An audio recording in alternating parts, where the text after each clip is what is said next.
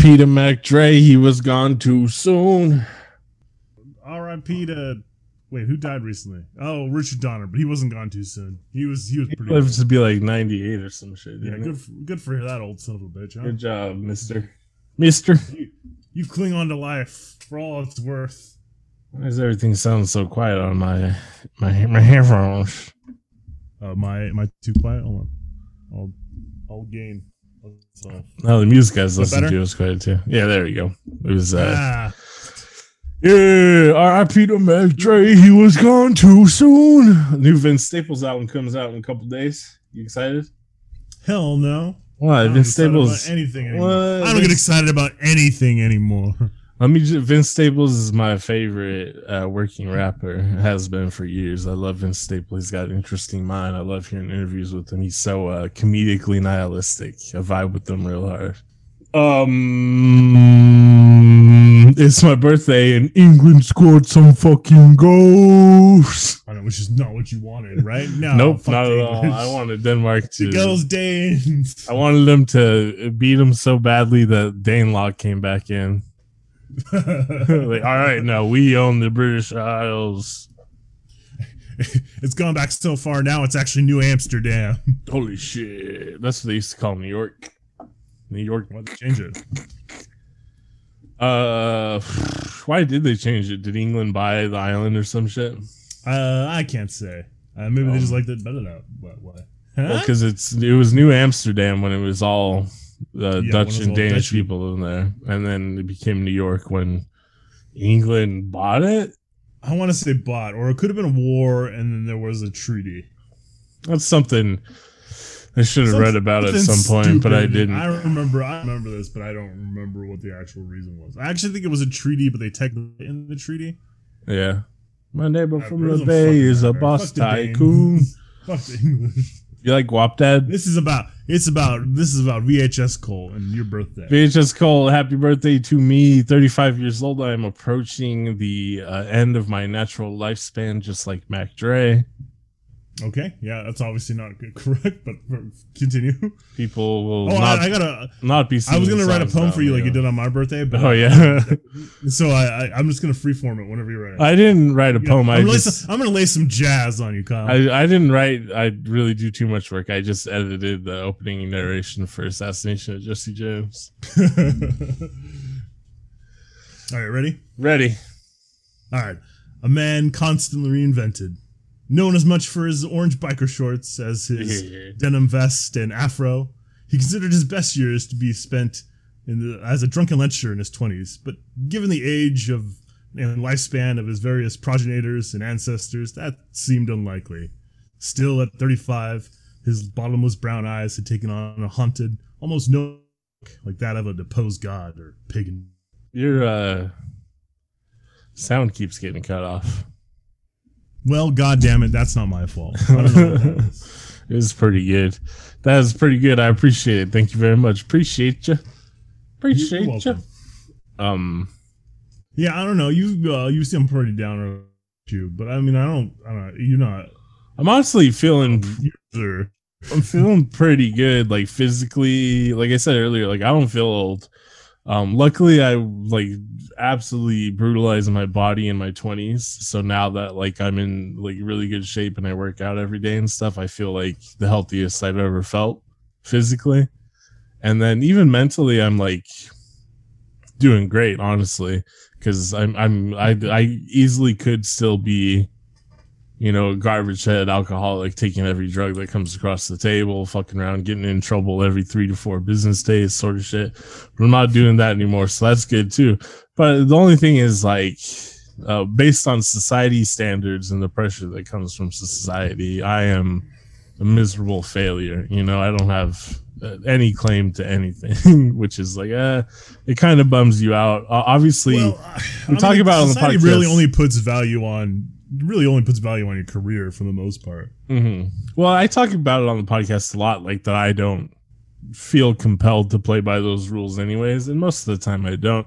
It's just sometimes on my birthday, it's like, all right, I'm 35. I wish like I had a partner maybe or something, you know, or like a reliable job or wasn't worried about like my teeth getting like fucked up and not being able to fix them, or like my car breaking down or some shit. Yeah, I mean, that really what it all comes down to is I just don't have any sense of security. Right. It's all very precarious. I live on a knife's edge. Precarious. Speaking of precarious living, that I'm sure a lot of our listeners are familiar with, because presumably it's people of our class, the lower middle class. I like to think it's only upper middle class weirdos listen to us. It'd be pretty. I don't think we talk about enough speculative politics for that to be the case. We can change that. Yeah, but so I've been rocking with the same phone for about 5, almost 6 years, I think. Oh shit! I don't know how old my iPhone is. When was the iPhone 7 out? 2015. I don't know. I made that up. But so like my phone, the screen's cracked. There's tons of burn-in the screen and stuff. But I would have kept rocking with it for a long time, no matter what. But then about 6 months ago, the speaker for phone calls stopped working. But then I just, whatever, when I get a phone call, well, you know, fucking speakerphone, no problem. But then like a month ago, that stopped working. So it no longer served the purpose of a phone, really. So our parents were like, all right, we get a new phone for your birthday, right? Which is cool. I mean, like I said, I would have kept rocking with that broken ass, like fucking Bostonian Casey Affleck style phone from the SNL Dunkin' Donuts commercial. You know, I would rock that shit. I don't give a fuck. But so I got a new phone today, and modern technology is fucking bullshit.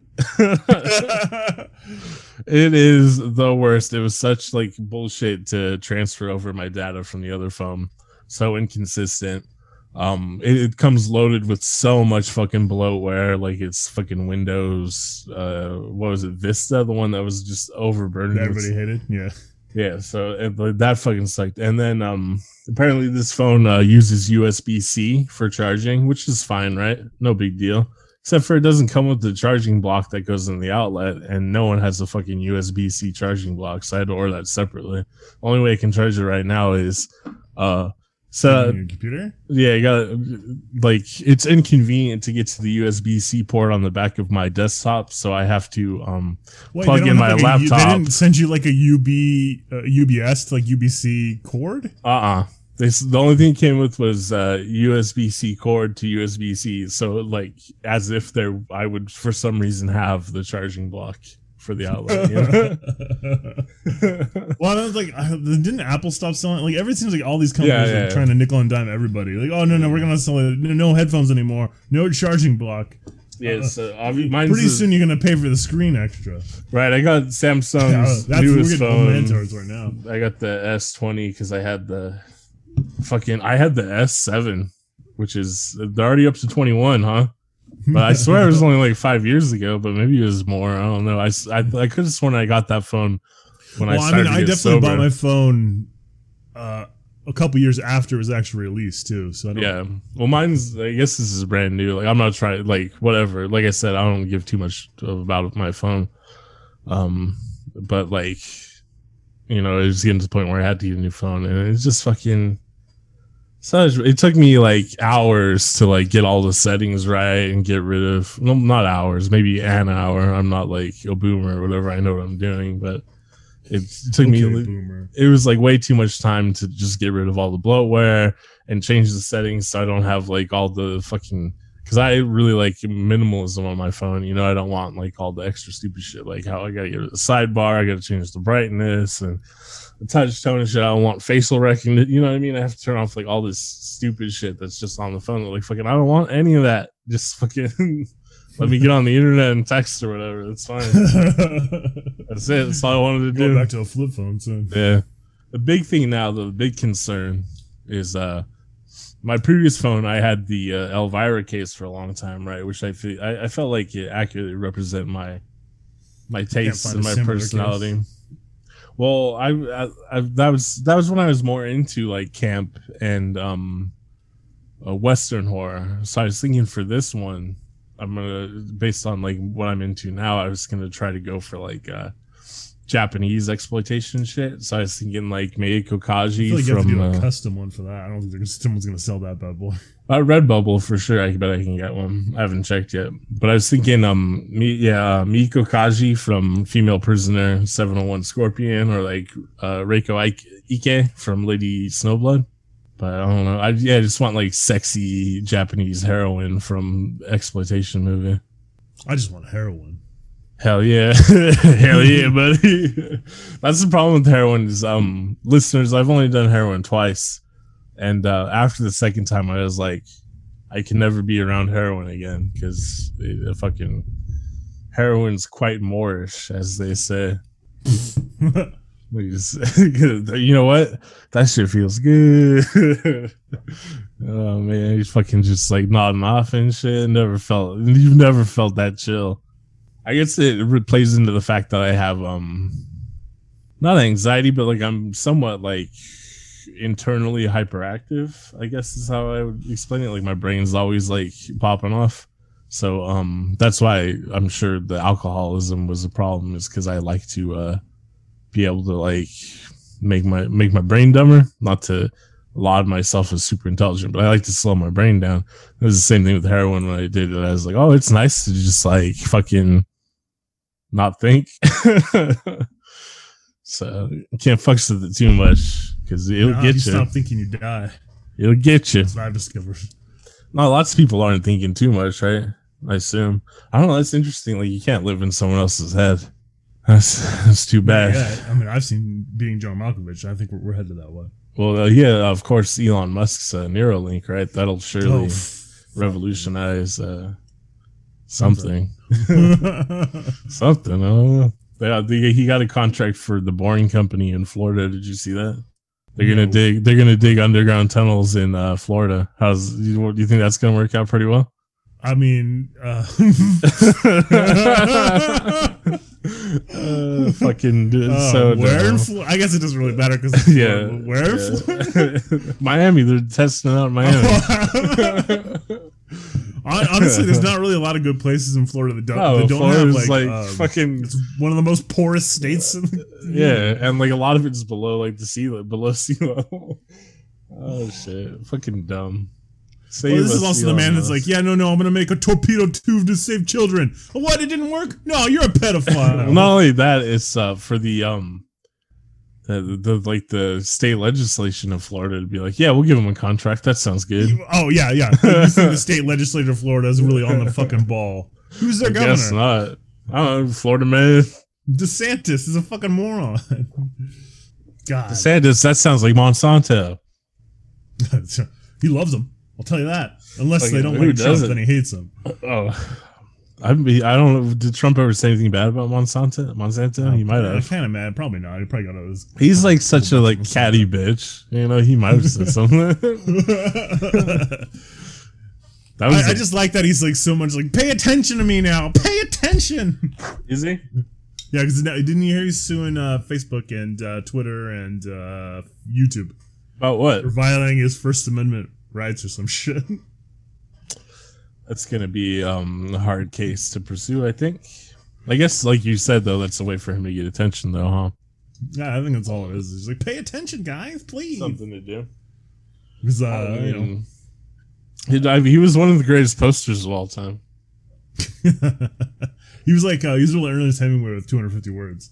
Oh no, I don't mean he was a talented writer or anything. It was just like a sideshow. No, I think that's just one of the stupid things he said about himself. Oh no. Yeah, he's like a sideshow attraction is what was great about him.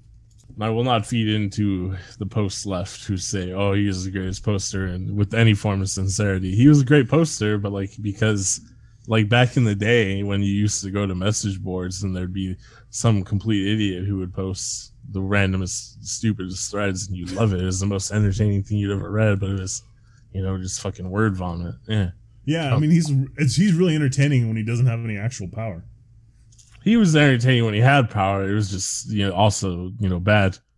It's frightening then. You know what I mean? It's not as fun as going to the internet message board and watching everybody lose their mind because someone's like, the Nazis had good ideas. I hear that they did. You know what's crazy is the only thing that could stop this fucking England and their riots to fascism is Italy. Italy? I know, right? Yeah. There's a classic mashup for you, England and Italy. Well, have you been watching the Euros at all? No, very little of it. We got to get to Ninja Turtles in a bit. This is drifting into our other podcast territories about random shit, but whatever. I'm getting pretty buzzed. I'm 7 beers in. So Italy beat Spain in one of the worst games I've seen. Which is, I'd say, easily 70% of the game was dominated by Spain. But then it went to overtime, and then it went to shoot off, and Italy happened to win. So what I'm saying is it might be coming home. Oh, really? Yeah, yeah. I think England can beat Italy. It's still not going to win the World Cup. Because the wrong kid died. Spain should have beat Italy. Yeah, at least it's not the World Cup. Yeah. Spain is really good.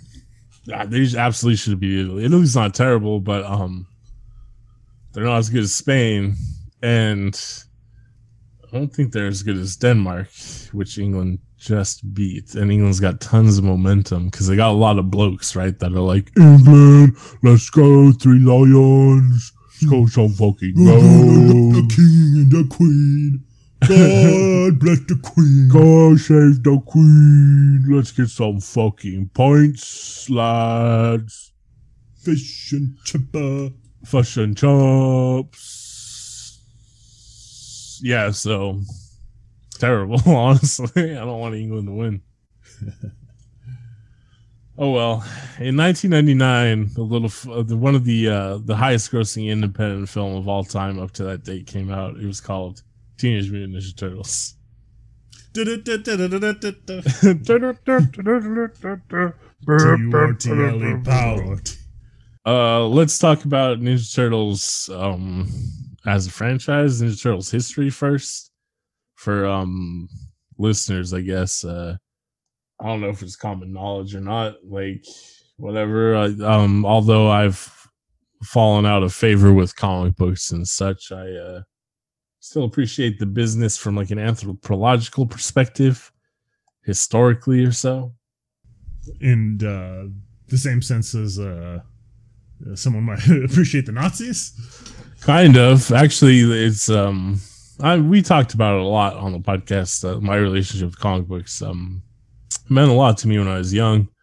There's still like mangaka and like certain comic book artists that I appreciate and stuff, but generally the business is as dominated by superheroes is boring to agitating to me. But to me, it feels like common knowledge to know about the history of Ninja Turtles and independent comics. But listeners might not know, so that's the whole point. That's what I was trying to get to. Is like it seems like people know about this, but whatever. Mirage Studios, 1983 to 2009. In May of 1984, Eastman and Laird self-published the first black and white issue of Teenage Mutant Ninja Turtles. It was a 40-page oversized comic and had an initial print run of 3,275 copies. Largely funded. This is a story you hear from comic book guys. So he got a $1,000 loan. Kevin Eastman got a $1,000 loan from his uncle Quentin, and that's how they made Ninja Turtles and became millionaire. The reason why can't we do that? Why don't we have an Uncle Quentin? We do have an uncle who's wheeling and dealing. But, by that I mean he lives offshore in a boat to avoid... committing several tax fraud. Yeah.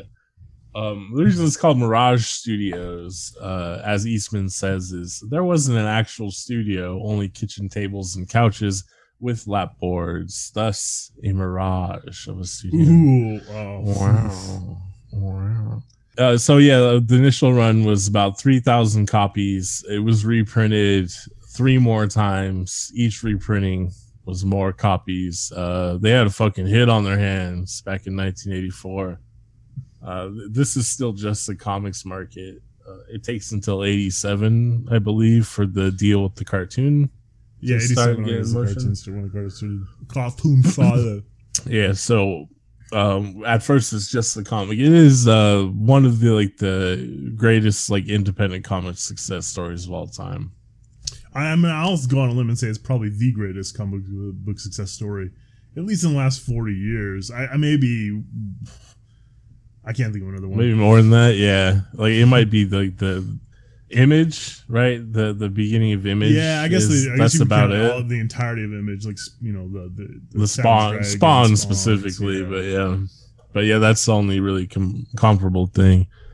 And the Image print or the Image brand those were established figures in comics too. These guys were just dudes drawn in their kitchen, like he said. On June 1st, 2000, Laird and the Mirage Group purchased Eastman's ownership of the Teenage Mutant Ninja Turtles property. Eastman wanted to move on to other projects, and that buyout was completed on March 1st, 2008. So it took 8 years to negotiate that shit. I mean, I gotta imagine it was worth a lot of money at that point, right? I mean, yeah, it's the Ninja Turtles. 2008. Didn't Nickelodeon buy them at some point? Nickelodeon or Viacom owns Ninja Turtles currently. They bought them in 2000. Got to be pretty soon after this, actually, 2008 or 9. Eastman went on. Made a lot of money off that. Yeah, Eastman went on to be the supervising producer, editor, publisher of Heavy Metal Magazine, or Metal Hurlant, and Tundra Publishing. He'd been doing Tundra Publishing for a while anyways. Tundra Publishing is also another independent comics imprint that has it's had some marginal success. They're very well known with like comic guys as being like, you can like Fantagraphics, you can kind of pitch them something, or they'll, I don't want to say they'll make anything, but they're very supportive of independent comics. We'll say that. So that's tight. They're the Netflix of independent comics. I don't know if they got the Netflix money. They'll make anything and cancel it after one season. Yeah, but very recently, as of 2020, Laird and Eastman actually reunited for a new Ninja Turtles comic book miniseries called The Last Ronin. The first issue was published in November. It's issue 1 of 5. At this point, they've only published 3 out of 5, which I did go and read on the internet illegally. But it's a pretty cute little story. It's I won't spoil it, but there's one surviving turtle that's trying to get revenge against the Saki clan or the Foot Clan or whatever. Like Shredder's grandson, because it goes Shredder. Is it Michelangelo?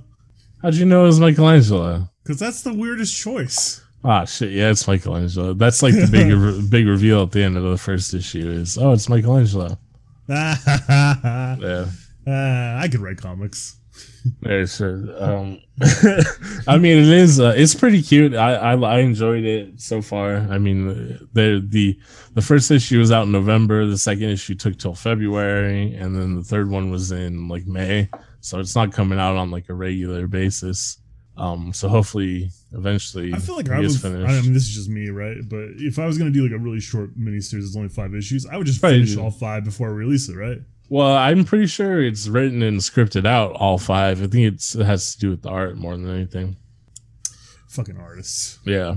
Yeah, I mean, it's reading it, I was re-familiarized myself with how brief and sort of grading comic book storytelling is, like the pacing of storytelling in comics, where it's because it's only going to be 5 say like especially like in recent years, it feels like they've really gotten really bad at pacing. It's just like, it just seems like there's panels missing a lot of the time. For this one, it's more just like the problem with like a lot of, I mean, it's a problem with a lot of 80s B movies and exploitation movies, which I like, but it is a storytelling problem where it's, oh, this happens and then this happens and this happens. Comic books seem to have this all around, where if it's not like something that is meant to be one complete story, even though this is meant to be one complete story. They feel like they need to, every issue has to have enough in it to be worth the purchase. So then there's got to be a big action scene, even though maybe the story doesn't necessitate that, you know, and it's just not a really great way to tell a story. Like, I mean, I don't think serial TV is a great way to tell a story either, but everyone does it because fucking he makes some money, huh? That said, it's pretty cute. You go check it out. Last run, it's around. I thought it was cool that it was Michelangelo because he's always the like you said, it makes sense character wise for that little. Yeah, like the turn. next best choice would be obviously Donatello. Yeah. I think Raph is the worst choice. The obvious choice. Yeah. And then Leo's pretty close to Raph even. Yeah, Leonardo's also just a fucking nerd. Leonardo leads. Donatello does machines. Donatello's supposed to be the nerd, but like the real fucking nerd is Leonardo. Yeah, that's like ROTC fucking nerd, like the deep nerd shit. Ninja Turtles. It is initially a parody of the most popular comics of the 80s. Of course, X-Men, Daredevil. Oh, sorry. Oh, Frank Miller's Daredevil, New Mutants, Dave Sin's Cerebus, and Frank Miller's Ronin. Really, they were really on the Frank Miller Daredevil shit. We'll go over it real quick. The ooze that creates the turtles. Splinter is basically the same fucking character. Yeah, Stick is Daredevil's mentor. Splinter is theirs. In the first issue of Ninja Turtles. Oh, I didn't even remember. I never put together the ooze thing, but sorry, go ahead. It's explicit when you go back and read the first issue. They like panel for panel recreate the Daredevil origin story, and then and now in the sewers. Yeah, so the ooze that splashes Daredevil, Matt Murdock's eyes to make him Daredevil, that's the same ooze that makes the turtles. We got Stick and Splinter. Of course, what was going on in Frank Miller's Daredevil in the 80s? He's fucking with Elektra and the ninja organization called The Hand. These guys fight the Foot. There you go. The Foot and the Hand. Yeah, so there is elements of New Mutants and Cerebus and Ronin, but it's mostly Frank Miller's Daredevil shit that they're copying. Ronin feeds into like the ninja and Eastern mysticism shit. But I mean, also probably like Usagi Yojimbo. I think that was already going on. Is it? Or was it? I thought one of the they're almost congruent because it's hard to, I don't remember Usagi Yojimbo. No, I think Usagi Yojimbo predates the Ninja Turtles. Created by Stan Sakai. 1984 to present. No, it would have been, congruent. You're right. 84, yeah. Oh, because I definitely remember. There's for sure. Oh, it's it's being published by Fantagraphics right now. To bring up Fantagraphics again. I don't know why I'm shilling for this independent comic company, Fantagraphics, but Fantagraphics publishes a lot of cool shit. I guess check out their website. I don't know. Coming to you soon, a VHS cool comic from Fantagraphics. I mean, if they're willing to let me like script out some shit, I'll get like Ed Piskor or Jim Rugg. You'll get no one, and you'll like it. Get them to draw. I'll do Ed Piskor, man. His hip hop family tree available on Fantagraphics.com. That's a good comic. Shit. All right. Yeah. So Frank Miller, man, they fucking. I mean, that's the thing too. At the time period, Frank Miller's Daredevil series is the highest selling comic in like '84. I think. I mean, Frank Miller really had a run there. Yeah, and then the Elektra miniseries, I think, comes out in like the end of '84, '85, which is. Even if you go back and read that now, the writing's not that great, honestly, like the dialogue and stuff, but the experimentation with like color and pacing and stuff, there's interesting shit going on. Most of it's not down to Frank Miller making the Elektra miniseries cool. It's mostly the colorist and the inker and the penciler and stuff, but I could see why you'd read that and be like, hell yeah, man, fucking let's do some ninja shit. Plus, it's the 80s. Ninja shit's popping off everywhere, right? All the canon films and shit. Yeah, I mean, it really feels like martial arts starts to take off in the 70s-ish. And then by the time the 80s rolling around, well, like late 60s with Bruce Lee, right? Right. That's here you go, America. Here's the real shit. And then the 70s is when we start getting everything Hong Kong's making starts coming to the United States. And then especially when the VHS market exists. Fucking here you go. Yeah, that's really... Yeah, then you can see fucking Lady Snowblood. There's a whole martial arts section at your local VHS store. I'll be honest, though. I didn't see Lady Snowblood until after Kill Bill. I'll be honest about that. Quentin Tarantino did turn me on to Lady Snowblood. However, I do remember watching Female Prisoner 701 Scorpion as a little kid late at night. So take that. Fucking Japanese channel, local channel we had. So fuck you.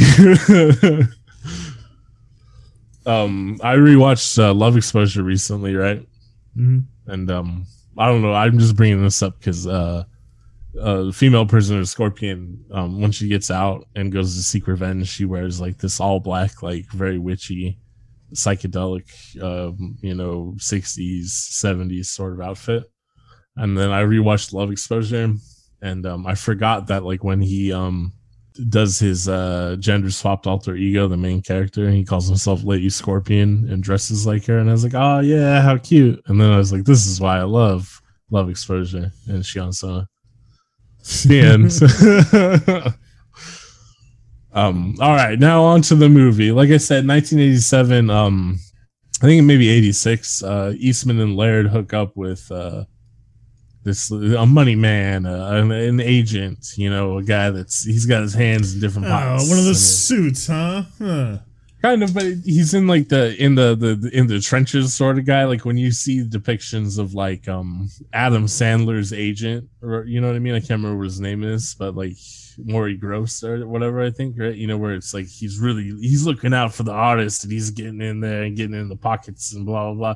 They run into like one of those sorts of guys, and he's like, yeah, what if we do cartoons, start making the toys, one of those guys. So that's what happens. Oh, you know what? They get a poster and a comic book, and you know what we're gonna do? We're gonna put him on stage singing a musical. Oh, bada bing, bada boom. Hell yeah, that shit rules. Do you remember what it was called? Out of Their Shell, right? Yeah, it was fucking awful. Don't say it was rules. We watched that. We hated it as a kid. It did not rule. I used to watch it on repeat. I have a vivid memory chilling that bunk bed we had. I fucking hated that fucking Out of the Shells. Nah, me, man. I fucking love to see the Turtles rock. I was punk rock the day I was born. I love Turtle Rock. Fucking Dead Kennedys and Ninja Turtles, man. But yeah, R.I.P. to Mac Trey. He was gone too soon. So the script for this film, as they say in Northern Ireland, is based mainly on the early Ninja Turtles comics. The Turtles' origin, the rooftop battle when they're hanging out in the farmhouse, the final battle with Shredder, and then they do include shit from the cartoon, like having different colored bandanas. They're crazy for pizza. And something like the... I mean, that pizza thing, that's important. Yeah, some of the characterization for Michelangelo being like the more like, hey, where are you? Yabba-dooba-dabba-doo. And big one is April O'Neil is a television reporter instead of a lab assistant. Right. Honestly, she was basically a television reporter through most of Teenage Mutant Ninja Turtles fiction, really. And the Outlier is kind of the original story. Yeah. Some of the more recent shows, I think she's a lab assistant again or something like that.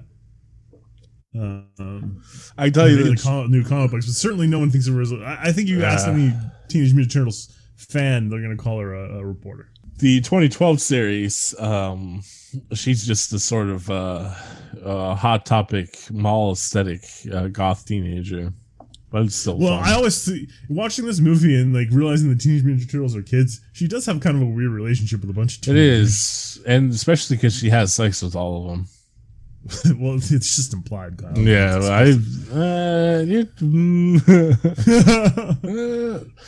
so one of the coolest things about this movie is, of course, the turtle costumes. They're fucking out cutting edge, top of the line. Even now, watching it, that's what you get when you contact Brian Henson in the Muppet Studios. This was actually Jim Henson's his last project before he died.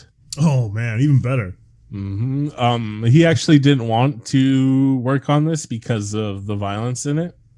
But Steve Barron, the director, had directed what's the Jim Henson TV show, The Strange Tales, or it's not Strange Tales, is it? I think it might be Strange Tales. You might be right. I don't know. Jim Henson, Strange Tales, or what is it? It's called? It's The Storyteller. It's just called The Storyteller. There you go. He had directed the pilot episode for The Storyteller, which is, he did such a good job, they got picked up and yada yada yada. So Jim Henson wanted to do him a favor because he had done him a favor. They did Ninja Turtles, and I understand Jim Henson was he's a pretty like granola hippie sort of man, you know, like maybe a deadhead. And, this sounds derogatory towards Jim Henson. I won't stand for it. Well, no, he's a cool ass guy, but I understand his sensibilities. But I like the violence in Ninja Turtles, especially the movies, is like, it's fine, man. Until Shredder gets his head crushed. Yeah. Also, when Tatsu beats up that kid, he was supposed to die in the original script. They even filmed it that way. That would have been badass. Yeah.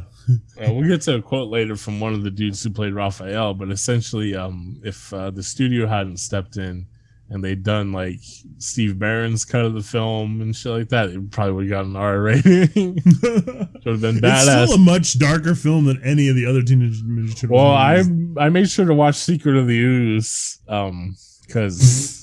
and all right, so like you guys, if you watch the first one and not any of the other ones, you're gonna sit down and watch the first one and be like, yeah, this is still just kind of kids shit. But going from that to Secret News, it's like, no, there's way more like pathos and like characterization. So much shit in the first one that did not make it Secret of the News. However, Secret of the News has the best line of any fucking Ninja Turtles media of all time. When Toka and Razor, you know, they get the professor, he sabotages it so that they're dumb, they got dumb brains. Yeah. And the Shredder's babies. That's my favorite fucking line. They're babies. So badass. But yeah, there's a lot of confidence. The second act of this movie is actually really good. The pacing of this movie is amazing. This is like fucking. This is how you make a fucking hour and 33-minute movie. Everyone, I have my problems with like some stuff in the first act or the third act, but again, like the second act to me is almost a perfect Teenage Mutant Ninja Turtles movie. Yeah. Like I said, this is up to that point in 1990, and for a few years afterwards, this is the highest-grossing independent film of all time. And then it was beaten up by what came out in 1999, the early summer of 1999. Oh, was it Blair Witch Project? It sure was. Fuck. Yeah. Film's budget. Man, that movie sucked. I don't like the Blair Witch Project as a movie. But I do like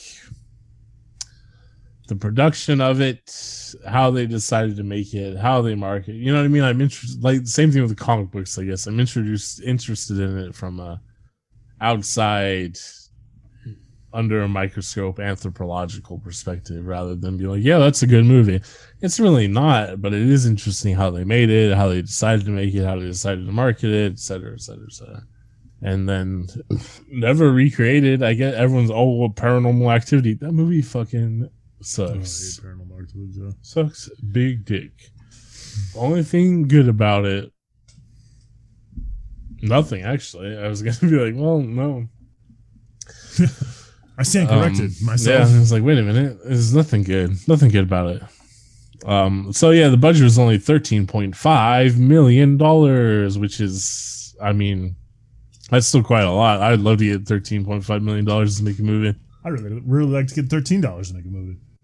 Most of the production and filming took place in North Carolina. Can you believe it? Oh, gross. That's not New York. Yeah, only a couple location shots took place in New York City during the summer of 1989.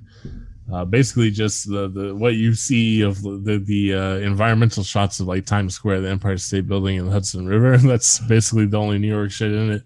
Yeah, even the opening when they're doing like the pickpocketing shit and they're going through the streets of New York. Oh, they're on a set. That's one thing that really bothers me is like this ancient ninja clan. Their big plan is to be petty thieves. Yeah, when I rewatched it, I was like, "What are the Foot doing?" Because like, yeah, what are they? They're just fucking stealing shit. Is this like is it a long con? You're trying to build some sort of ninja cult so that you can eventually take over all of New York? Well, he is incorporating these kids into joining the Foot, right? Yeah, like a weird ninja cult. But it seems like the longest process ever for it, though. And at the end, they're like, "Yeah, we can you imagine the Shredder? Oh man, like, Casey Jones hit someone with a golf club. We're out of here." Well, can you imagine the Shredder being like, "Hey, you want to buy a Walkman? You know, like." Gotta fund this shit somehow. Babies! You need Walkman, babies! Tatsu, get out there and sell that shit, man. Come on. We're running low on funds. We need you to sell a boombox. They don't really get into how Shredder and Tatsu got started in New York. Nah, but I mean, like that aspect's like not too important to the story because it's also like, I mean, you can maybe fill in the gaps yourself, right? Because Hiroku Saki is Splinter's master, right? Yeah. He came to the United States with his wife. Well, I mean, Hamada Yoshi was his master. Yeah, Hiroku Saki is Shredder. Yeah, that's what it is. Hamada Yoshi came to the United States with the love of his life, who Shredder also loved, but she was kind of like, I don't know, you're a little weird, Shredder, I assume. I don't know what to give her that impression. Oh, by the way, guess what? Shredder's here. He's killed you, and he's about to kill your husband. So the presumption would be that he just kept hanging around in New York. He couldn't get a ride back or anything. So I was like, oh, I guess I better start a clan of petty thieves. Yeah, and then he ran into another Japanese man, Tatsu, and he's like, well, what's up? Hey, do you know ninjutsu? Tight. Badass. I mean, obviously, in the comics and shit, it is fully sussed out. Yeah, and the Foot Clan's not trying to steal consumer electronics to take over New York. Or whatever. Many major studios, such as Walt Disney Pictures, Columbia Pictures, MGMA, United Artists, Orion Pictures, Paramount, and Warner Brothers turned down the film for distribution. Ooh, Paramount now owns them. Viacom. Paramount Viacom. I think one of them owns the other one. I think Paramount owns. No, Viacom owns Paramount, I think is what it is. The important thing, listeners, is there's about 3 companies that own all the media you ever consume. So think about that, I guess. No, it's like 4. So their primary worry was that despite the popularity of the cartoon and the toy line, which at this point in 1990 is fucking $1 million industry, I'm sure, they're worried it's gonna just flop like the Masters of the Universe, specifically because the Masters of the Universe did so bad. Well, I mean, it's not just Masters of the Universe at this point because Transformers, the movie, has come out, right? Obviously, it's not live action, but it didn't do well. The G.I. Joe movie didn't do well. The My Little Pony movie was moved to a straight to video because they assumed it wasn't going to do well. Right? No, G.I. Joe got straight to video too. Oh, was it? Because Transformers didn't do well enough, yeah. But when you think about it, though, is I don't know the last time you watched the Masters of the Universe movie, but it is. I mean, it's Roger Corman, hot garbage, right? This Ninja Turtles movie is, I swear, it's a fucking movie. Yeah, if you read the screenplay for Ninja Turtles, you're like, you know what? This is a fucking movie. Not like, I don't know. That's, to me, this just points out the weird, shitty arrogance and not understanding storytelling that these studios have, where there's money on the table, so they should be interested anyways. And then if they read the screenplay, it's like, well, this isn't terrible like Masters of the Universe, so it should probably be okay. But nah. Yeah. That said, though, I mean, I don't know if I'm that clouded by nostalgia or whatever, but I think the Transformers movie is I mean, it's just Star Wars, but I mean, I really like Transformers the movie, but it's enough. It's hard for me to have a fair judgment of it at this point in my life. Yeah. I guess I could say something about Ninja Turtles, where these are such like touchstone major pillars of our childhood. Where it's like I'll say this though, for like the 1990s Ninja Turtles, it was, as a kid, it was definitely my least favorite Ninja Turtles movie. But as an adult, I like it a lot more. Yeah, I actually experienced the same thing where The Secret of the Ooze was my favorite as a kid, but like this one for sure is the best one. I didn't watch the third one, but I mean. No one's. I mean, Casey Jones is back, but that's about all it's going for. Yeah, Elias Koteas. So they got distribution about halfway through production. By then, the small independent production company New Line Cinema. All New Line Cinema at the time, their only claim to fame, of course, Freddy Krueger. The Nightmare on Elm Street franchise, a lot of time New Line Cinema is referred to as the house that Freddy built, right? Because Nightmare on Elm Street did very well for him. But Ninja Turtles also helped out quite a bit. And then eventually they'd go on to make, that's right, the Lord of the Rings trilogy. Whatever happened to them? I think they got bought out by somebody else, right? Warner Brothers bought them or some shit. Yeah, after they made some mistakes, as I recall. Yeah. Whatever, they had a good run. They got to make Lord of the Rings. The shit rules. That's just the best. All right, we mentioned it earlier. Director Steve Barron.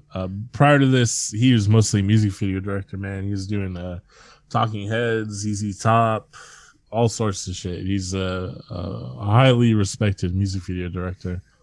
He got to make this movie, and then out of the other films he's directed, which there's only a handful of. The only one of note would be the Coneheads movie.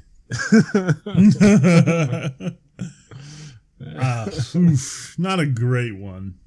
Not awful though. You know what I mean? Yeah. Sometimes if I'm flipping channels and Coneheads on like USA, I'll sit down and watch. Well, yeah, that's what I just remember. Like in I don't know, my adolescence, we'll say.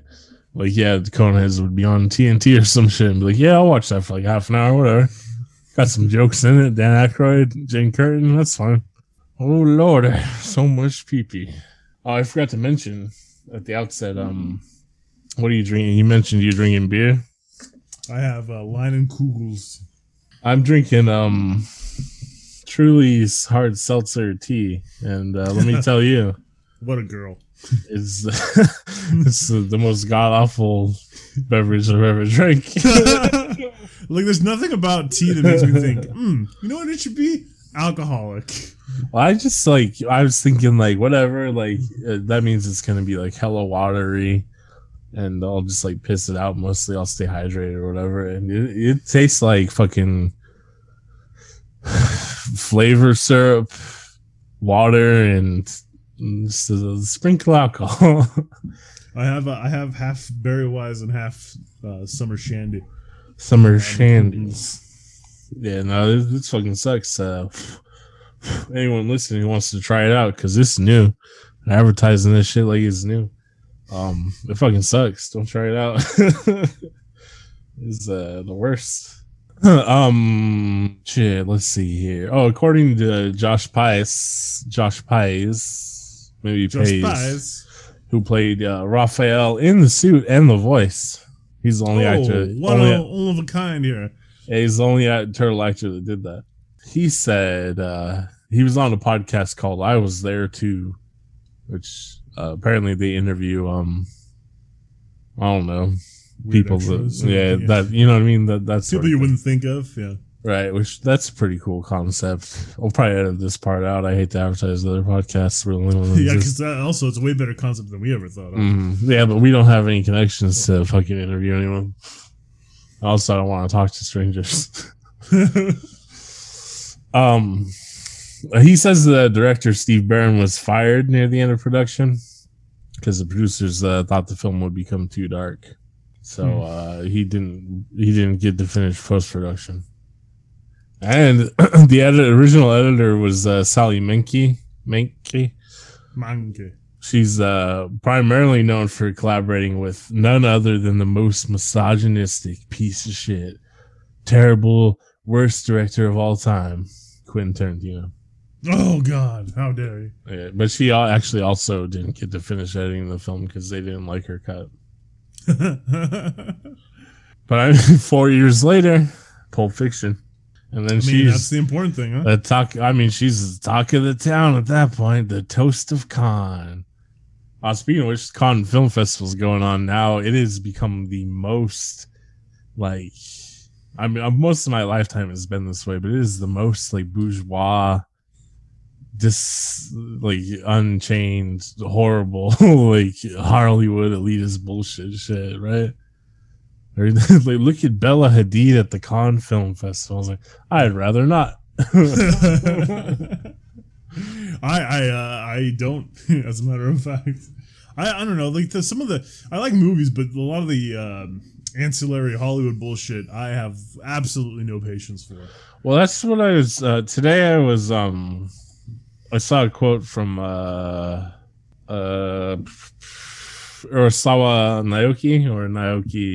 Naoki Urasawa, depending on how you want to arrange the names. Who's a famous manga artist.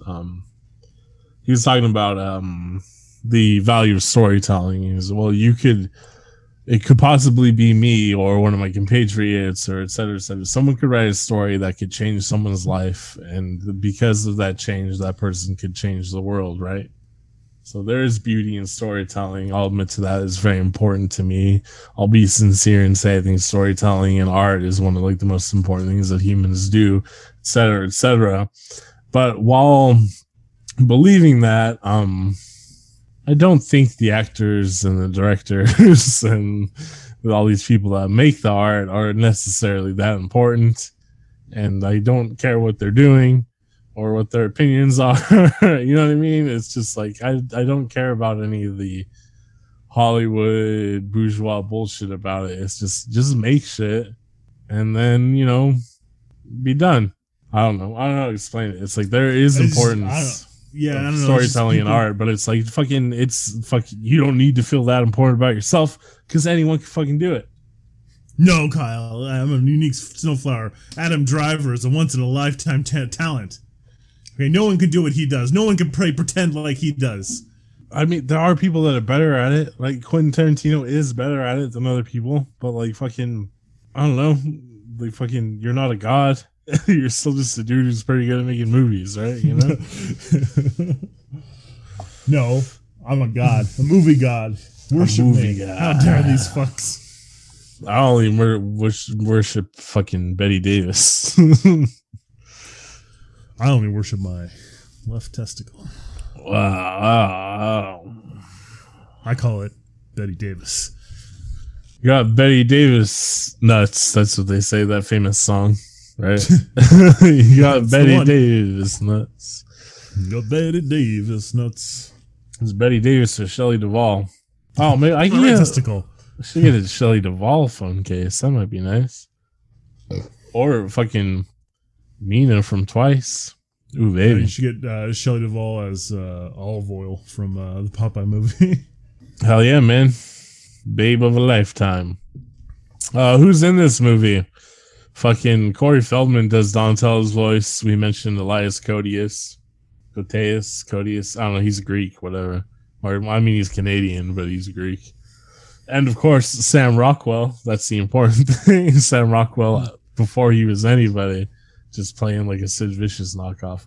Also, fucking Danny loves Sid Vicious. You notice he's only wearing Sid Vicious t-shirts in the movie? Oh, he just loves it. I mean, he thinks he's going to be Sid Vicious. He fucking loves Sid Vicious. He should fucking be wearing Shane McGowan shit with that ginger hair and bad teeth. Just wear your fucking Shane McGowan shirts. That's who you're going to be. Here's a tight-ass quote from Elias Koteas, though. I think it's pretty cute. I like it. When asked about this film, Ninja Turtles, he said, 1989. The summer of 28 years old, hair was flowing. I felt healthy, strong, awesome hair. I don't know what happened. You just felt alive.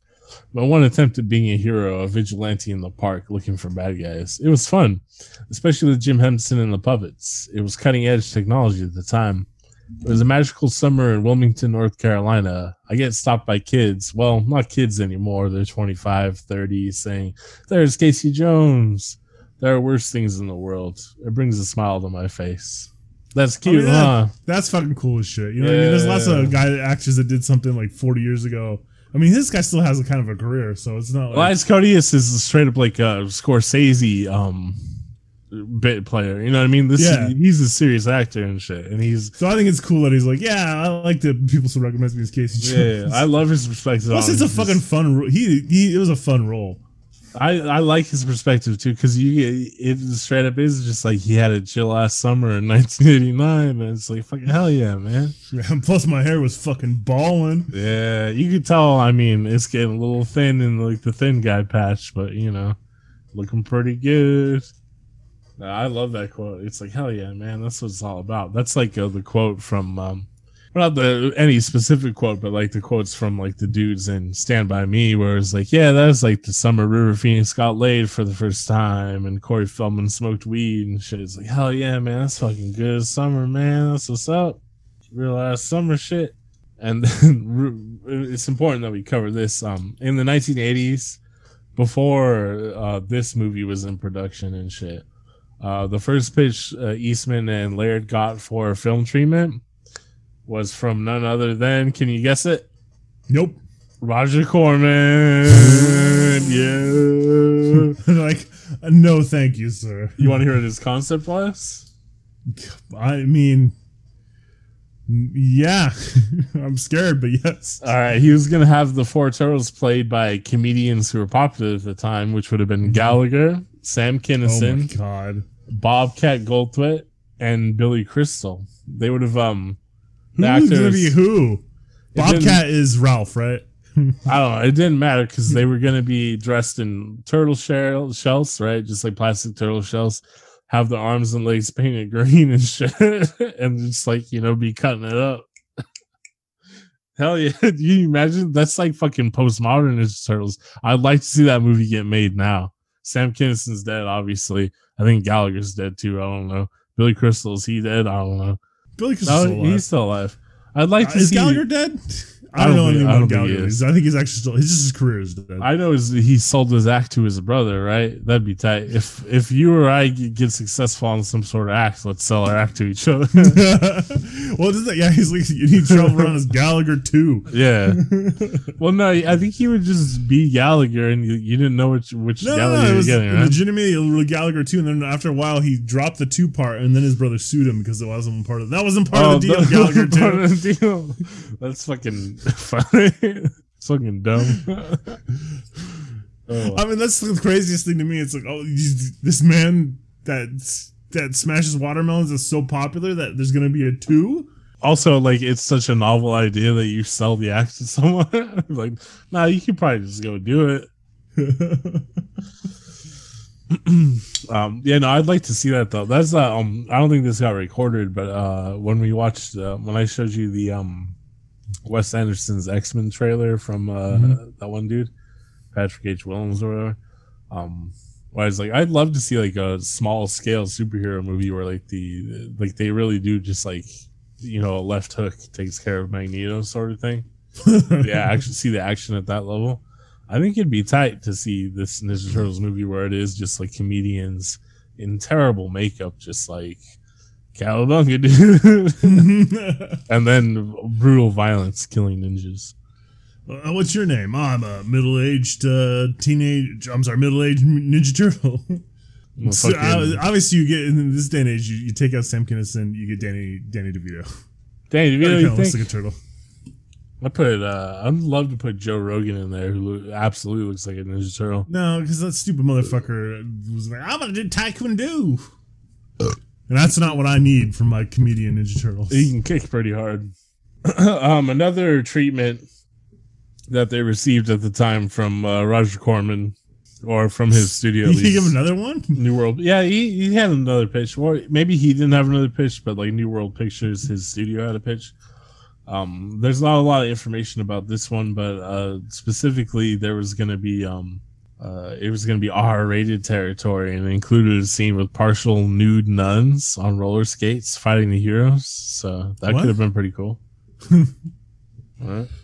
Did I have a stroke and wind up in a different podcast? Nude nuns.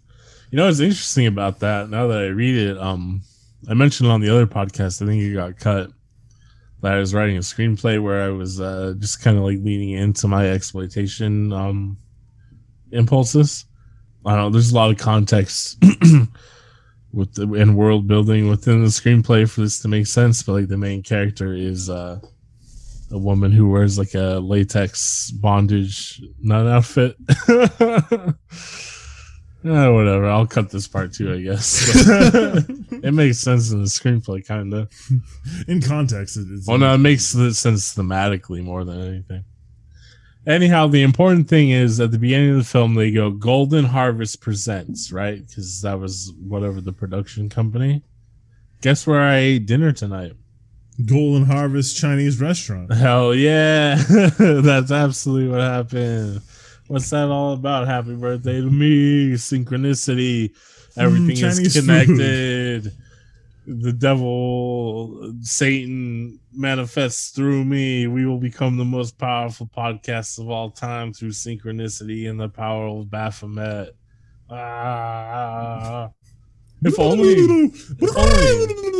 If only these weird synchronicities and coincidences ever amounted to anything. But it's actually just because, it's coincidence. The world's a big place, yeah. Mm-hmm. Yeah, just fucking coincidence. Tell you what, though, Golden Harvest, they got pretty good Chinese food. I've had them. I've eaten there a couple times. They're not bad. Yeah, it's. I mean, they're no China way. I like them because first of all, it's the real shit because you go in there and they got their kids working, right? So you're like, all right, this is legit. They got their kids working. I know this is gonna be serious shit. And then they you get the food, and it is serious shit because they give you like way too much like food. You're like, hell yeah. But it's what's cool about Chinese food is it's not really that bad for you. Yeah, I mean, if you eat a bunch of it, it is. Yeah, if you eat a bunch of anything, though. But it's like fucking, if you're gonna eat like barbecue or Chinese food's gonna be better for you. But I mean, if I'm gonna eat a salad or Chinese food, salad's probably better for me. Yeah, but that's boring though. Don't you want to eat meat and rice? That's what I want to eat for every meal. All I ever want to eat is meat and rice. Training myself to marry Mina from Twice. Great. Now you're on another list. Hope you're happy. I don't care. I'm gonna get on all the lists until Mina notices me, and if I have to, I'll assassinate a political figure until Mina notices me. What's that dude's name that killed for Jodie Foster? Reagan. He shot Reagan for Jodie Foster. I don't remember his name. Fuck. What's his name? Sirhan. No, that's who killed RFK, right? No, wait, is it? Yeah, you're right. That's RFK. Shit, they all have stupid names. What is his name? It's Hinckley, right? John Hinckley. Yes, John Hinckley Jr. That's right. He did. Supposedly he was obsessed with Jodie Foster, right? But like maybe he was just obsessed with the concept of Taxi Driver, whereas justice must be served to these political ghouls, right? Maybe he knew something about Reagan we didn't know. Reagan seems like a pedophile anyways, right? No. I mean, he's getting his dick sucked by Nancy Reagan. This is the complex shit that even QAnon nerds can't even think about because they would never think anything negative about Reagan anyways. But here's the truth. Reagan was a pedophile and John Hinckley Jr. was a goddamn hero. Ronald Reagan secretly operated a pedophile ring out of a Burger King basement. It's also like Ronald Reagan fucking sucked anyway. It's like fucking shoot his ass. He doesn't even need to be a pedophile. He's a piece of shit. You can say that about he's dead now. Say that about most presidents. So, all right. Well, let's talk about Ninja Turtles. Shit. All right. Shredder should be shot. He's a piece of shit. Nah, I vibe with him. I like it. What? I'm gonna travel halfway across the world to kill my ex-girlfriend and her new boyfriend. Mm-hmm. Not even your ex-girlfriend, just the girl that you kind of like that she didn't like you back. Yeah, man, that's serious shit. Yeah, I vibe with that. It is pretty incel mentality, huh? That's like can't dodge. What's the Roger? Who's the incel killer? You know, the dude that shot up the sorority and shit. I don't know his name. Fuck, you can't dodge the Raj. Feels like you can. Holy shit, that's someone's song. The fucking internet is the worst. All right, so first of all, I apologize for knowing the meme shorthand for this fool. I apologize for knowing can't dodge the Raj from like 4chan or whatever, but there's some musical artist of some note called Asperger, which is obviously it's literally ass. Oh, clever burger, right? And he has a song can't dodge the Raj, which I'm sure he's from also Red 4chan shit or whatever. But it's weird how the internet operates, huh? Like fucking. I mean, just to go back to what we talked about with Donald Trump, and like, oh, it was fun when it was just some crazy person on the internet, and you're like, look at these idiots arguing over stupid shit. Yeah. There's just too many of them, and they're in real life, and they have too much power. Well, that's the scary thing is, on the internet, it is just like fucking look at this weird, crazy sideshow. But unfortunately, the nature of internet to real life is becoming like 1-to-1 ratio. And sometimes you just look around at the people around you, like you go to the gas station and you're like, does he support Elliot Rodger and wants to kill all women?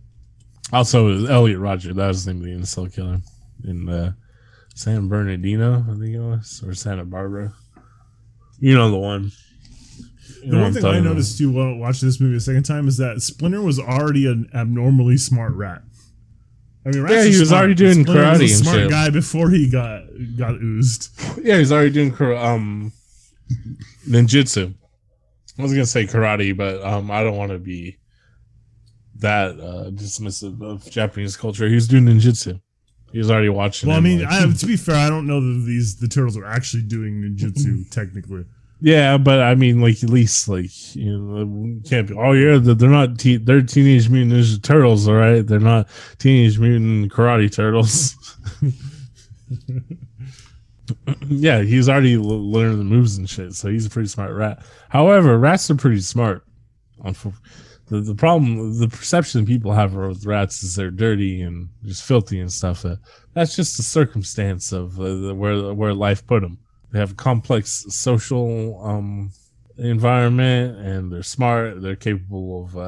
They're very dexterous hands and stuff. Rats are very cool. Rats are a very cool animal. But everyone's like, the Black Death. That's fleas. All right, leave the rats alone. But the fleas rode on the rat's back. Fleas can come from anywhere. It was probably goddamn fucking rich people's dogs or some shit. Came from the deepest valleys of the Nile. Yeah, I'm gonna create a new conspiracy theory. The Black Death was actually an engineered plague by the elites at the time. Man, we're not covering the Ninja Turtles at all. Happy birthday to me! But did you see Morrissey's interview? Nope. He got interviewed by his nephew, and he called COVID convid. Ooh, wow! Yeah, Morrissey. Ooh, showed him. Got him. Morrissey's weird. I'm gonna call it co-hoax. Oh, get it? Nope, it's not as good as convid. Convid sounds like a terrible straight-to-video Steven Seagal movie. It kind of sounds like more like a Russ Meyer movie or something. All right, well, let's do this. Rate your turtle movie. Out of 10 stars, how many stars you giving this bad boy? This one, I'll give it 7 stars. 7 out of 10. Yeah, it's a solid 7. It's not like Big Trouble in Little China or anything, but it's a pretty good movie. There's some parts where I felt like there's some really bad ADR. Like Charles, the dad. The entire every time he talks, I'm like, is that actually his voice? Because it doesn't look like it's coming out of his mouth. Well, a lot of the turtle ADR is kind of yeah, what are you gonna do there though? Yeah, but I mean, it is still like that is. It's really cool what they were able to do with the puppetry and the fight sequences are surprisingly entertaining too, considering they're just dudes in suits. Yeah, absolutely. I mean, it's a good movie. Like, my biggest takeaway from it, watching it now as an adult again, is it's paced really well. Like, this is when you're in a screenwriting class and they make you read the screenplay for My Cousin Vinny or Chinatown, saying, "Oh yeah, these are the best screenplays. Fucking here's how you pace a movie." Well, I think this movie could be up there. Honestly, if you want to make a hour and 30-minute like bullshit superhero movie, fucking this is it. Remake this movie. Come on, Show Marvel. this movie to the original editors of the Suicide Squad. Not the James Gunn one, obviously. I don't know. We'll see about the James Gunn one. Yeah, that's true. He might be because we don't know yet. Yeah, James Gunn might be all up his own ass like Taika Waititi at this point, so it might be terrible. That's the thing. You can't give these artists too much, you know? You can't give them too much leash. Well, no, you give them as leash as they want. They'll hang themselves. That's how it goes. That's the truth.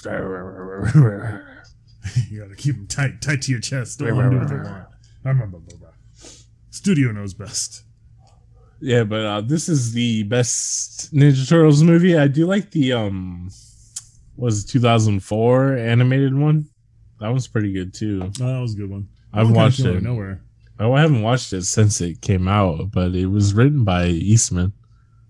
Well, what about the Michael Bay-ish ones with Megan Fox came out? I've never actually seen all of either of them. I know the sequel with Bebop and Rocksteady people actually like, but like I said, I've never sat down and watched it. I watched both at one point. I don't remember liking them. I don't think they were bad. I just don't think they were all that great. Probably better than the Turtles Through Time #3, whatever the fuck they call it. Was the third one? Yeah. Or they're in the Edo period. Mm-hmm. I think it's Edo Samurai. period. Samurai. If like what I would want to do with Ninja Turtles, hear me out, all right? I wanted to just remake The Last Samurai, right? And you know the scene where they're doing Kabuki Theater and the ninjas attack? Mm-hmm. Just have that be Ninja Turtles. So the entire movie is just The Last Samurai, but when the ninjas attack, it's Ninja Turtles. Yeah, but when the ninjas attack and it's Ninja Turtles fucking rotate around, complete 360 on the screenplay, we're now following the Ninja Turtles. What are they all about? What's their life about, huh? These fucking yokai.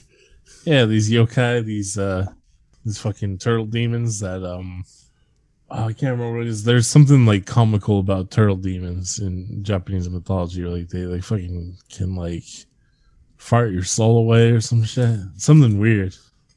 That's a fun one. Something to do with butts. Something to do with concho, I'm sure. We know the Japanese people and their butt play. Fingers of love. That's what concho is. Do you know the history of concho? No. Well, there's a evil group of the like evil wind gang or whatever coming in farting on everyone. So you gotta plug them up. Yeah, and there's a monk these are the fingers of love that will bring peace back to Japan.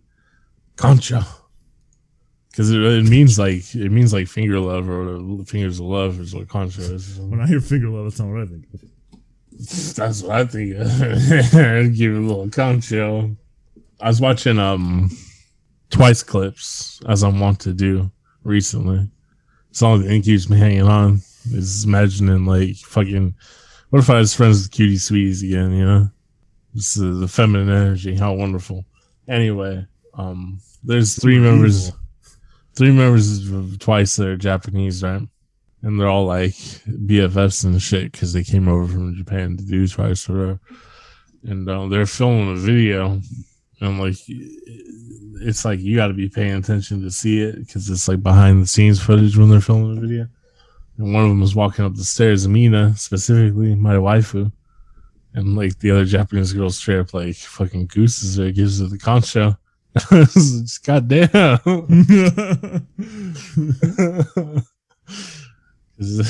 You just fucking. It's real out there in Japan, huh? You really just fucking going. You just be going down, walking on the street. I don't know. You gotta keep your butthole plugged. Clench at all times. So, anyways, I hope that's how the Last Ronin miniseries ends. Is Michelangelo gives the concho to Shredder's grandson, the ultimate concho, two sides, splitting him asunder. Oh, Does he still use a nunchaku? He's got all his brothers' weapons. There's actually like I said, the storytelling is quite abrupt and brief and too minimal because it's a comic book. But there is stuff where it's like, oh, that kind of makes me sad, right? Because you don't want. Because imagine Michelangelo dealing with so much like trauma that he talks to the ghosts of his brothers who were brutally murdered. Like how Raphael dies is fucking brutal and shit. It's like, oh, okay. Since it's layered in Eastman, there's a bit of ultra violence, or there's extremity to how they die and like the nature of the story and stuff. Because it's not like, oh, we got to get those mousers. Oh, geez, you know, like the cartoon. Well, I mean, the cartoon they're fighting robots almost 90% of the time.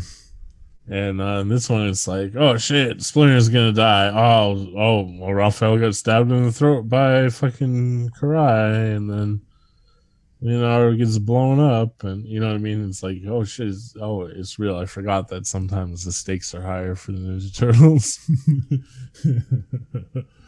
Well, I mean, like even in this movie, they actually, Ralph almost dies. Splinter maybe dead. Kidnapped for sure. Right. Well, there's that scene where Leonardo's like, Splinter's alive, and it's like, yeah, we all think he's alive, which implies that they all believe he's alive. Yeah, but they actually assumed he was dead. It's like, oh, that's kind of fucked up. So that's why they weren't talking for the last 20 minutes of the movie. If you notice, when they go to the farm, Michelangelo has like no dialogue at that point. Well, he's not even featured in April's little roundup of the turtles. If you pay attention, she talks about Ralph and Leo and Donnie and Casey Jones, but not Mike. What was he up to? You can make a whole movie out of that. Let's write that. Let's pad that out right now. What was he up to? He befriends a local girl who teaches him how to fish. He's getting high, probably. That was my thing. Yeah, he's probably just getting high. Sniffing paint. Yeah. That turtle X. Full X. I don't know. We didn't cover Ninja Turtles very much, but we had a good time. It was my birthday. The fact of the matter is, the 1990 Ninja Turtles movie is pretty good. The kid that plays Danny, what's weird is I remember being a little kid thinking he was so goddamn old, and when I look at it now, he's just a fucking baby. That's fucking weird, right? Yeah, he did seem old as a child. Now you're like, well, this kid's this is a little boy. I actually still really like that scene where the turtles have to hide from him. And they're like hiding and like lifting themselves up in the shower and shit. Yeah, I don't know. Some of the bottles does seem really clever. Yeah, that's a fun scene. I like that. I also like I don't know, like the foot fight scene where they get a cut out with her giving the tour of the antique shop and shit. I don't know. It is a well made movie. Even at the time when it came out, it reviewed quite poorly. A lot of people are like, this is just for kids and blah, blah, blah. So like I said, maybe it's just nostalgia, but I actually think it's compared to if comic book movies had come out in the 80s, they probably would have been reviewed very similarly. You know what I mean? Mm-hmm. These are just for kids. Well, that's what I was going to bring up is it's written and paced so much better than every Marvel movie. I know it's like more childish and more kid friendly and more like fucking goofball and shit, but like the pacing of the movie is like pacing are not very good. There's a couple. Oh, it fucking sucks. It's I mean, it's I don't know. There's something to be said for like knowing the limits of your story, right? Which Marvel seems unwilling to do. They seem unwilling to recognize that they are just telling a bullshit popcorn stupid ass superhero story, right? So it's got Thor in the depths of despair. No, I don't give a fuck about Thor in the depths of despair because he's gonna go fight like fucking a fire demon or some shit, right? You know what I mean? Like fucking that doesn't need to be there. Yeah, you need to show pathos and characterization of your main characters, which they do in this film. A little bit lacking on like Donatello and Michelangelo, to be honest, because they're just like the cutesy comic relief kind of guys, right? But it's fun.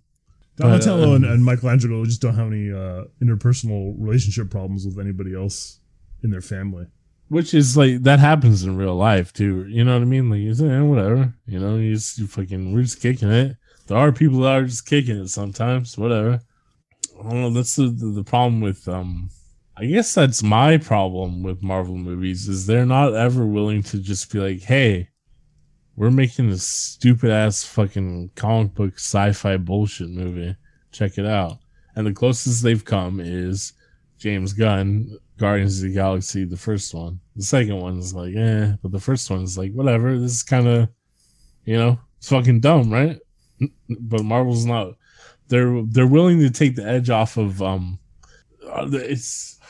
so the Marvel movies are shot very blandly because they have a I don't know if this made it to any podcast, but they're shot very blandly because the people that originated the world of Marvel, Favreau and Branagh and shit like that, they're not particularly interesting directors. So that's who originated. I tell you, you're talking about Kenneth Branagh that way.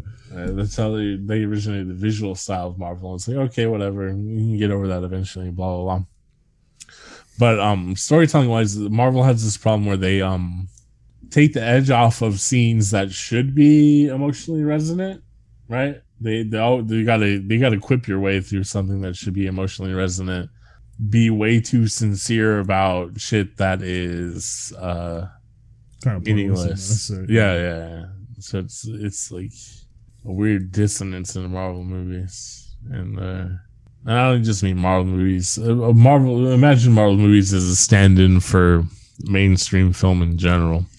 In the last, I don't know, decade or so, 15 years. My point is, you'll never get Teenage Mutant Ninja Turtles 1998 again. Well, definitely not now. Nickelodeon owns it, and I don't know if you've seen what they've done with SpongeBob, but they don't make them like they used to, huh? All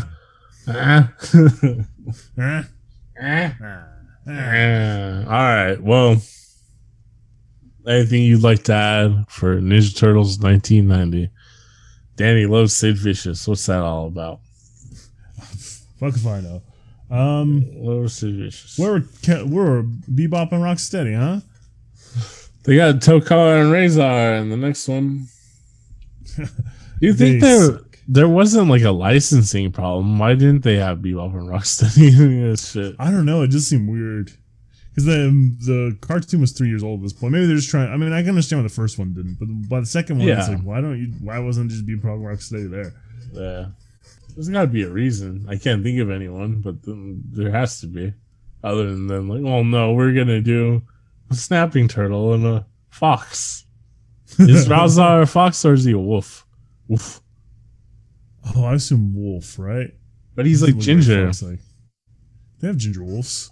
Yeah, but like not like foxes. Foxes are always ginger pretty much. Unless they're white. They're either white or ginger. I think there's more kinds of foxes than that. Well, I guess there's like a fennec fox, you got your Arctic fox. There's that what's that desert fox that has a long nose and little eyes and he always looks like very upset? Isn't that a fennec fox? No, those are little guys. No, those are the little guys. Those are like the domesticable guys.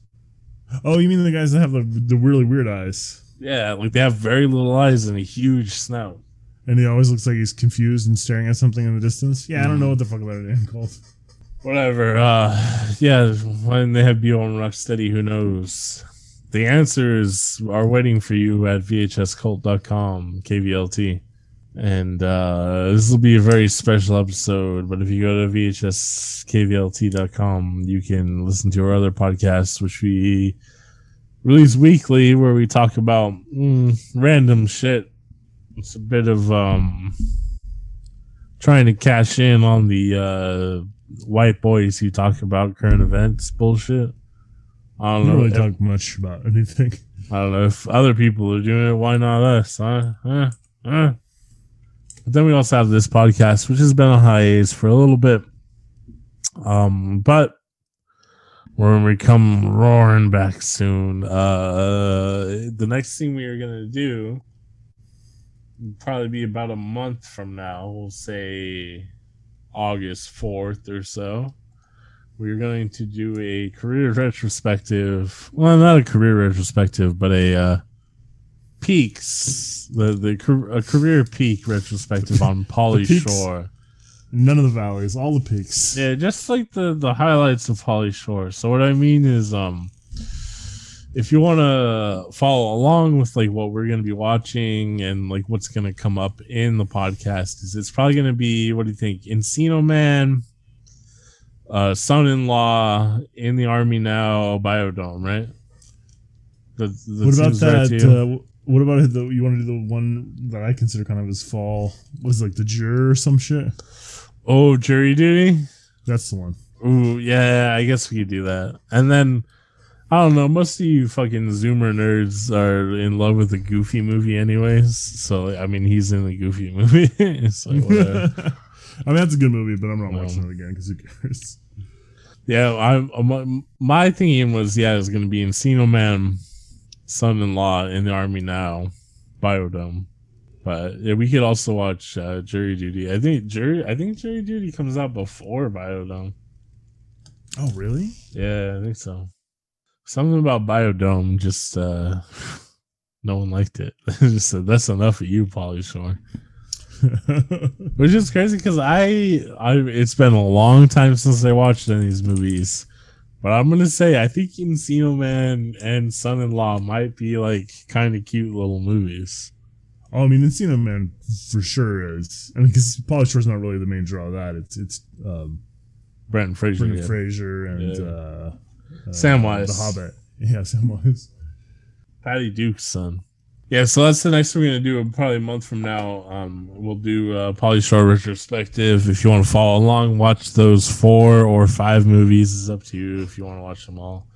I don't think I'm even watched Jury Duty, but maybe though, because I remember like the Judge Ito shit, right?